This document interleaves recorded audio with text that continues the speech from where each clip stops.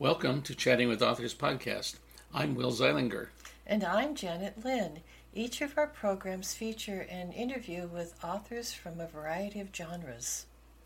We hope you'll learn a little about them, their writing life, and more. Here we go. Today we have Rachel Hall. Rachel Howzell Hall is the critically acclaimed author of the Amazon Charts bestseller International Thriller Award nominated These Toxic Things. The LA Times Book Prize nominated her book, and now her book, which is called And Now She's Gone, which was nominated for the Lefty, the Barry, the Seamus, and the Anthony Awards, along with others. Wow. Rachel was a featured writer for National Public Radio's acclaimed Crime in the City series. Her next novel, We Lie Here, will be published in July of 2022. Rachel lives in Los Angeles with her husband and her daughter. Welcome, Rachel. Hi, Rachel. Hi, thanks so much for inviting me. I'm so happy to be here on this May Day. Being on our show. Yeah. That's a lot of awards. Congratulations on all that. I have to remember that when, and you've talked to so many writers, we all have these moments where we feel like we're hacks or that we're imposters. And, that comes with being creative, right? Mm-hmm. And so when I'm feeling that way, I will look and see all the things I've accomplished. And it's like, well, they didn't do that just because they like me. It's because some other things. So yeah, it is. It's where I didn't picture all this when I set out to write my first novel way back in 2000. Mm-hmm. So it's been a long time. It's been a lot of many moons. Yes. So tell me, what attracted you to crime fiction? Well, unfortunately, it's with us more so now than ever, but it's always been here, crime, even those crimes that are not necessarily illegal, but they're still transgressions against someone. We are always, doing something to someone who doesn't like it or feels wronged by it. There's a saying that you are the villain in someone else's story.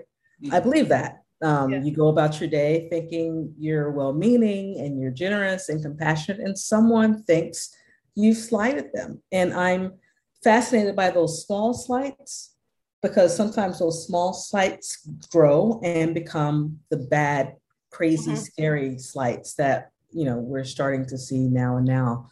I'm a child of the church. I grew up Seventh-day Adventist. And, like any faith system, there are all the things that you don't do this, you don't do this, you believe that, you believe that.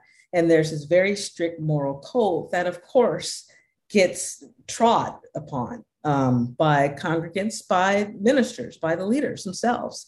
And I always found that fascinating, even as a child, of why do we say one thing and expect people to do that, but then we go over here and do that?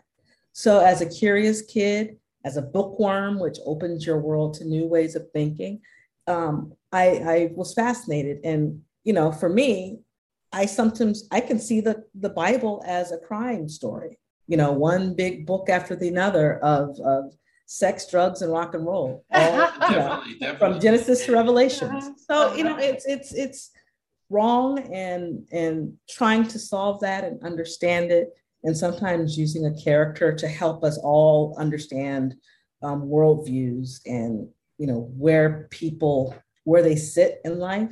Mm-hmm. Crime is that spot. You can have romance in a crime novel. You can have sci-fi and out of this kind of world thinking with crime novels. There are no borders with crime novels. And I think as a community of writers, we're blessed that we get so much leeway to share our thoughts on what the world is. Oh, that's really cool. We talked about church in the Bible.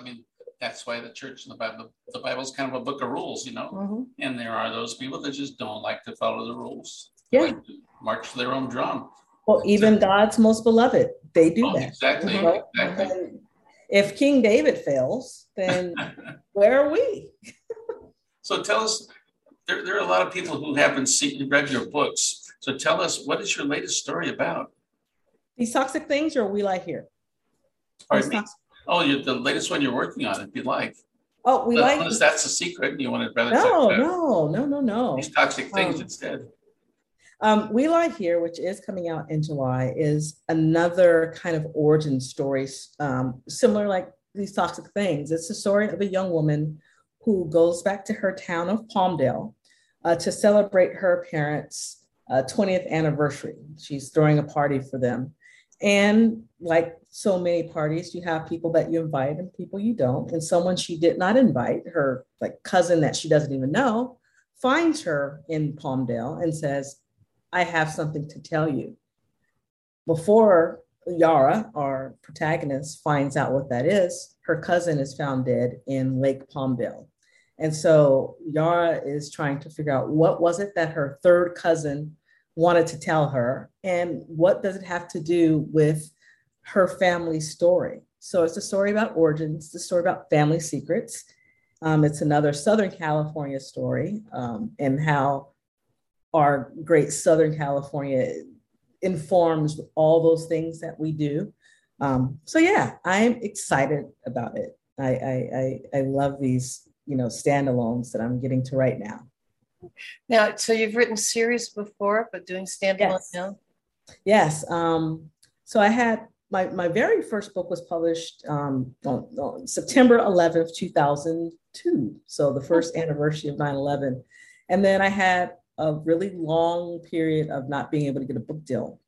I had a lot of life living in those years. Those were my 30s, and we all know 30s are filled with trepidation and success and 3 steps forward. And, I kept writing in all that time. And I finally came to a point in my life where it's like, well, what do I really want to write? And this was a moment where Walter Mosley published Devil in a Blue Dress, and Terry McMillan published Waiting to Excel. And it's like, well, I want to take the Walter Mosley story and smash it together with the Terry McMillan story and create this homicide detective who patrols the part of LA I grew up in, and that is the historic Crenshaw district. And so I started writing, and there really wasn't any story like that. And it's like, taking advice of write the story you want to read. Mm-hmm. So I wrote the story I wanted to read, and that was Land of Shadows. And it was the first in a 4-book series of LAPD homicide detective Eloise Thornton, who is tasked with solving crimes in her childhood neighborhood. And I love the series. Like, there were 4 books, but if one book does well and then the next 2 don't, it's hard to get people to read the 4th book, which it was very difficult. But my publisher, Forge at the time, they loved my stories, they loved my writing, and they let me publish 2 more, and that was They All Fall Down, which is an homage to Agatha Christie's And Then There Were None. And then, and Now She's Gone, which was nominated, yes, for the Los Angeles Times Book Prize. So yeah, I loved my series. I love Lou Norton. Readers love Lou Norton, but there's so many stories to tell. And the ones I'm writing now, it would be hard for me to tell those stories as part of a procedural. So, I'm blessed in that I still had, publishing support. Now, is there a story you're itching to write but haven't written yet? Yes. As a child of the church, I'm fascinated and terrified by cults. And I want to write a cult story. I read Under the Banner of Heaven, John Krakauer, who's like my favorite writer. And I've read basically everything I can on, the People's Temple, Jim Jones. And, again, as someone with a belief system, I can see where you lose yourself and you start following the person and not necessarily a deity, and just how dangerous that is. And so I want to write that story. I don't know how yet, and I don't know what it would be, but it's simmering back here somewhere. And, I believe a story will take time. The second book that I tried to publish back in 2003, it got rejected.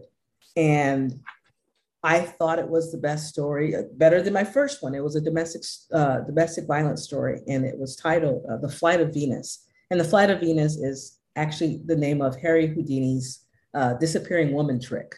Mm-hmm. And so the story was about a woman trying to leave her very dangerous marriage.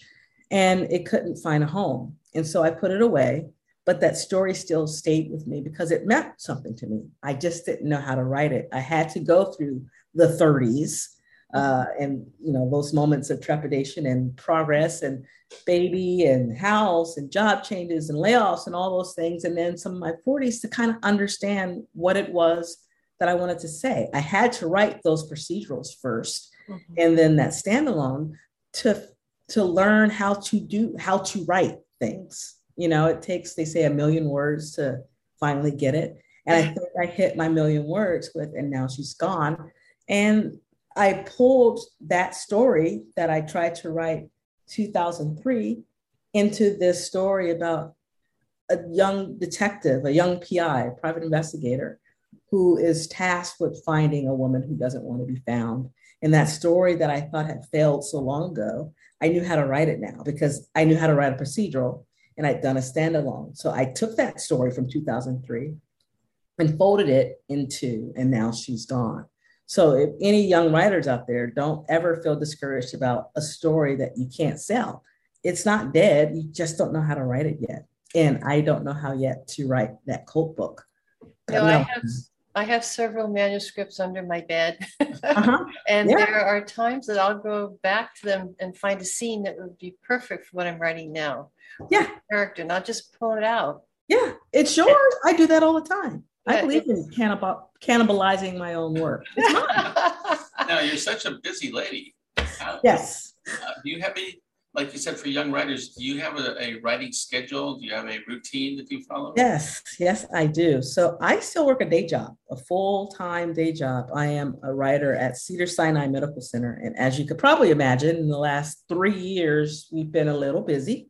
And part of my job is communicating to donors and to patients about, what COVID was, what they should do, what we're trying to do, what the city, all of it. And so, that's only helped me get stronger in my routine. But I do wake up at 4:40. It's now creeping back to 4:30 every morning to write my own stuff. I give myself the best words.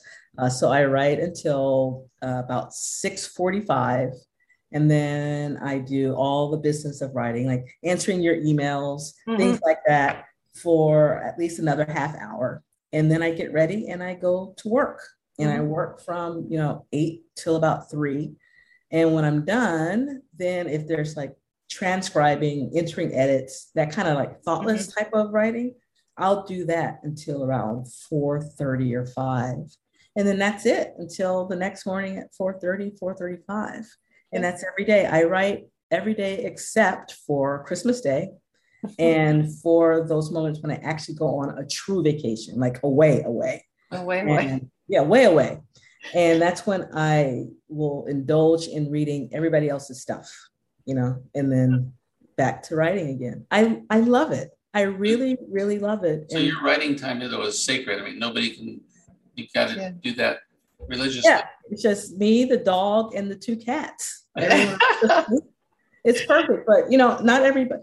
I'm not a stickler. Well, everybody has to write every day, but for me, it works. And Walter Mosley said something that's really stayed with me. He writes every day, and he said that he does that is because every day something happens in your life, and you change just a little.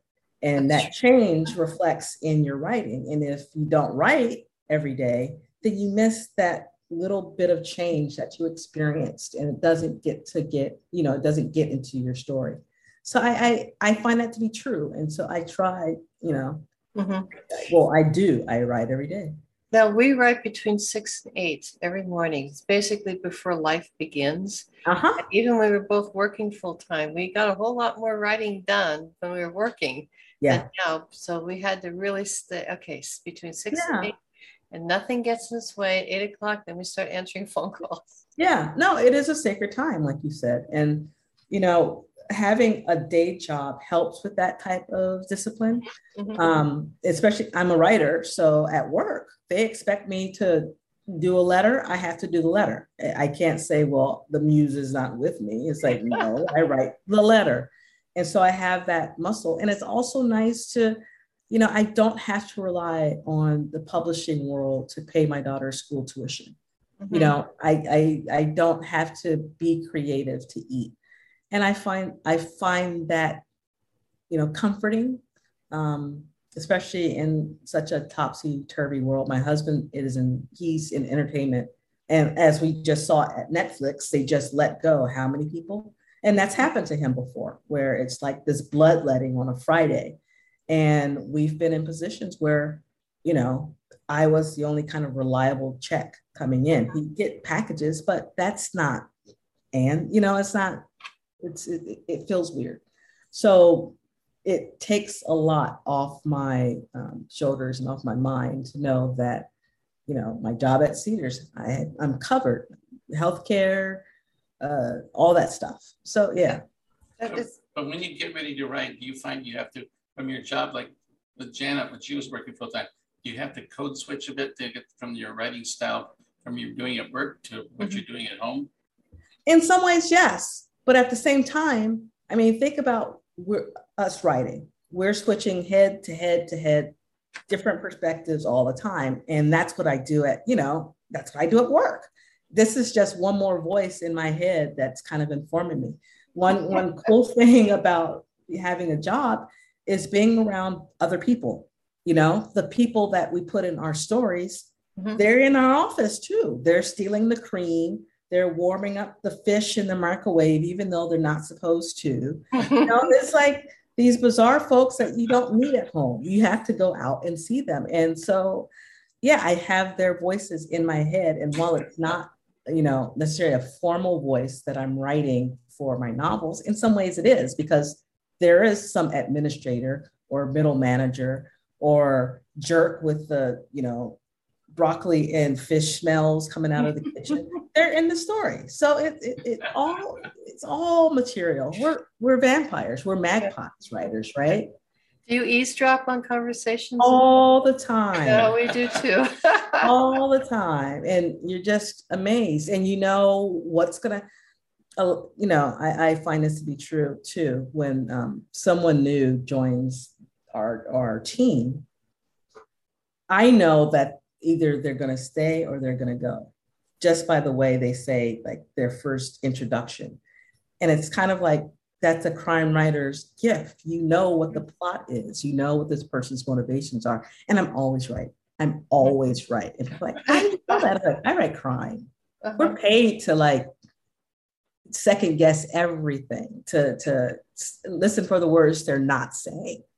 That's an interesting question, is with coworkers and people you meet, when they find out that you're a writer, especially a crime writer, do you find that they change? Not maybe initially, but they forget. People forget. Yeah. And they just go about their ways, and we don't stop them. I do not stop them from like, this is interesting. Thought maybe they go, Like I said, maybe for the first 3 minutes, but then you forget, and it's like, oh, okay. Yeah. A lot of people wait them out. We just wait them out. A lot of people know I write crime fiction after a while. I go, am I in your book? Yes, I get that. That's a typical question. I get, book. It's like, are you interesting enough to be in my book? So who's your favorite author that you like to read?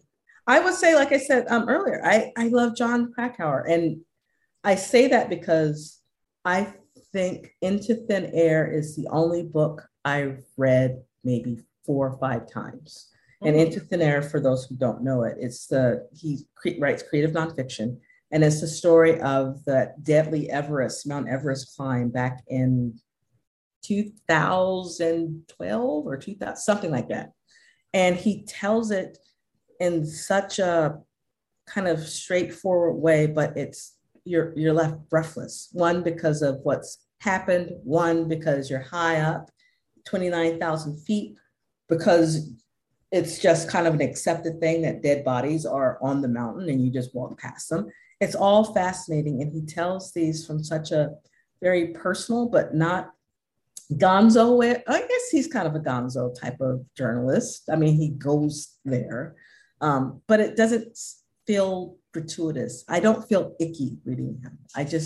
Him and Eric Larson, who wrote Devil in the White City, they make me just flip pages. And I tend to read more of nonfiction than anything nowadays. Yeah, I do too. I love books that were or stories where the characters just pop off the page. Yeah. I really did like those a lot. Me too. So I'm really curious. Tell us about your time writing for NPR. I think it was A Crime in the City. Yes, I was interviewed for Crime in the City with Karen Grigsby Bates. And that, as you could probably imagine, was an incredible experience. We all, we grew up with NPR, and for us writers, that's like one of the places you want to be. It's like Oprah, NPR, there are these institutions. And when I got that call, I couldn't believe it. And it's one of those things where, again, when I'm feeling like a charlatan or feeling like I haven't done much in my career, I look back at that and say, I was on NPR. And then they've reviewed my books. And, it's crazy to be a part of that legacy. It is a true blessing. How long were you working with them? Oh, I didn't work with them. They interviewed. Yeah. Oh. Yeah, it was an interview once or twice, I think. So, yeah. I think that's great. I think that's so cool. True. Yeah. So, would you get any particular ideas at certain places at certain times? Like, I get a lot of my ideas when I'm in the shower. Something about water falling all over me. I mean, ideas just kind of happen. I do it in traffic, which... when in the earlier days of COVID, when we were all at home, I didn't realize how much of my creativity was tied to my commute. I mean, living here in the Crenshaw area and having to drive to Beverly Hills on La Cienega or La Brea during rush hours, you're just sitting. And so your mind just wanders, and my mind would wander, and I work out things, I discover things, I listen to a podcast, which, sparks creativity. And I didn't realize it was so tied until I would say 8 months into the pandemic. I had to take my car in for service. And I was driving to Santa Monica, and my mind just started clicking again. And when I was writing these toxic things, and a plot point that I couldn't figure out, it untied just in that drive. And it's like, that's why I'm having a hard time. I don't have commute sit time where you're just sitting, gas, break. Yeah. Yeah, that's true. Yeah. So, are you a pantster or a plotter? I'm a plotter. Me too. My God. I will go off the beat. I will go off of my outline, but I do that because I know I have the outline right here. Part of it is because just my personality. I have a planner and I check things off. I like checking things off. If I don't have it written down and I've done it, I will write it down just so I can post it. I do the same thing. And my husband thinks I'm nuts. Yeah. Well, you probably manage his life like that. So, but especially as a working mom, I needed to be able to see my progress. Because writing 90,000 words, 400 something pages, that seems insurmountable over, the course of several months. And if I can check something off on my outline, I can see that I am moving forward. It may feel like a snail's pace, but I'm going to get there. So yeah, I am definitely an outliner. We're a mixed marriage. He's a pantser. I started out that way, but once we got into writing detective novels and all, you have to when you're writing this stuff, you have to keep stuff straight. You can't just write yourself into a corner like I used to do. So, yeah, all the red herrings and plot twists and exactly all that. How I feel. Exactly. So I have a question for you that I ask all of my authors. Yes. Do you eat or drink when you write? I drink my coffee.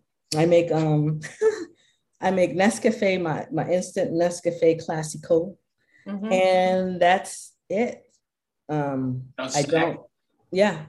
don't listen to music. It's just me, my coffee. My first drafts always write longhand. But yeah, it's just me and my papers, pens, and laptop and my cup of instant. Yeah. And for those who are just starting to write, any advice? Just keep doing it. I mean, really, like we were just talking about for outlines, it is forever, it seems, until you finish the draft that you send off. But you will get there, but you only get there if you commit to it. And you commit to it because you love it. Don't do it because you want to get paid. But do it because you love it and you have a story to tell. And the story you tell is the story that only you can tell. Mm-hmm. And so, yeah, just commit to it. Love it for its practice, for its good. And if you can't do it every day, do something around words every day. Read stories, web clip, do something, but surround yourself with the word. So after we lie here, what else is in the pipeline for Rachel Howzell Hall? My next book, which comes out next year, and it's a Catalina Island story. Oh, super. Yes, it's a story about a family murder that a woman is going back to solve on, Los Angeles's Paradise Island, where nothing bad ever happens, and we know that it's not true. So, yeah, it's funny because Michael Connelly, he's also doing a Catalina story, and it's like, I wonder what his story is going to be. Yeah, we have a story taking place in Catalina in 1952. Oh, 55. And we spent a week in Catalina, and just walking around, all of a sudden, everything came to us. We had an idea, but it wasn't until we actually saw the body dumps we were going to use. This story just really, really came to it. And it's a really neat place to put a mystery. It is. And and I'm going to come from it in a kind of a different way because, it's always been a field trip for LA kids. You go to Catalina, some do the Explorer camp and all that. But I've gone and I've noticed that the locals or the islanders, and the census confirms this, there have only been like 3 Black people who've lived full time on that island since people came over in the 1920s. And I find that fascinating and I find it disturbing. And part of it is Black folks weren't allowed on the ferries to get over to Catalina. So you can't settle somewhere where you can't access. And so the story is about a young Black woman whose family was murdered and her coming back to this island to figure out why. Is it because they were a Black family, or is it because it's something even worse than that? And, what is the root of all evil? Money. And as you probably noticed on Catalina, there's no place to build. There's no fresh water there. I mean, there are issues on that island. And so What Never Happened, which is the title, delves into some of that. So I'm working on that now. I'm on deadline. I have so much to get it to my agent. Oh. So much of the property there is in families that have held it for decades. Yeah. Yes. It's old money. Exactly. Old money. I mean, when we were over there in October, I learned that a lot of the houses in the flats, the bright colored houses behind the shops and everything, they've bought out the families who own those houses, and they're now vacation rentals. And it's like they're pushing people into apartments, and it's like, well, that's not. Don't bite the tourists. They feed the locals, or something like that. Yeah. And it's like that's kind of disturbing in some ways. That the bison have more freedom than the people there. Rachel, it's been wonderful talking with you. Really did enjoy this. And it's a shame we saw each other just shortly. Now, sure we go. Yeah. Now we see each other again on film. Okay, so for our viewers, though, they can find your books pretty much in any outlet. Yes, anywhere. Places. Anywhere. Super. And you can find me at www.rachelhowzell.com. And at the end of our broadcast here, we're going to have we'll have your website posted at the end so they can copy it. Great. Okay, Rachel, thank you again for being on the show. And thank you for inviting me. It was a great time. Now get back to work. Yeah. Exactly. Okay. Bye. Bye, Rachel. Bye. Thanks for listening to the Chatting with Authors podcast. To learn more about Janet Elizabeth Lynn and Will Zeilinger, go to themarriedauthors.blogspot.com. Tune in next time to hear more Chatting with Authors.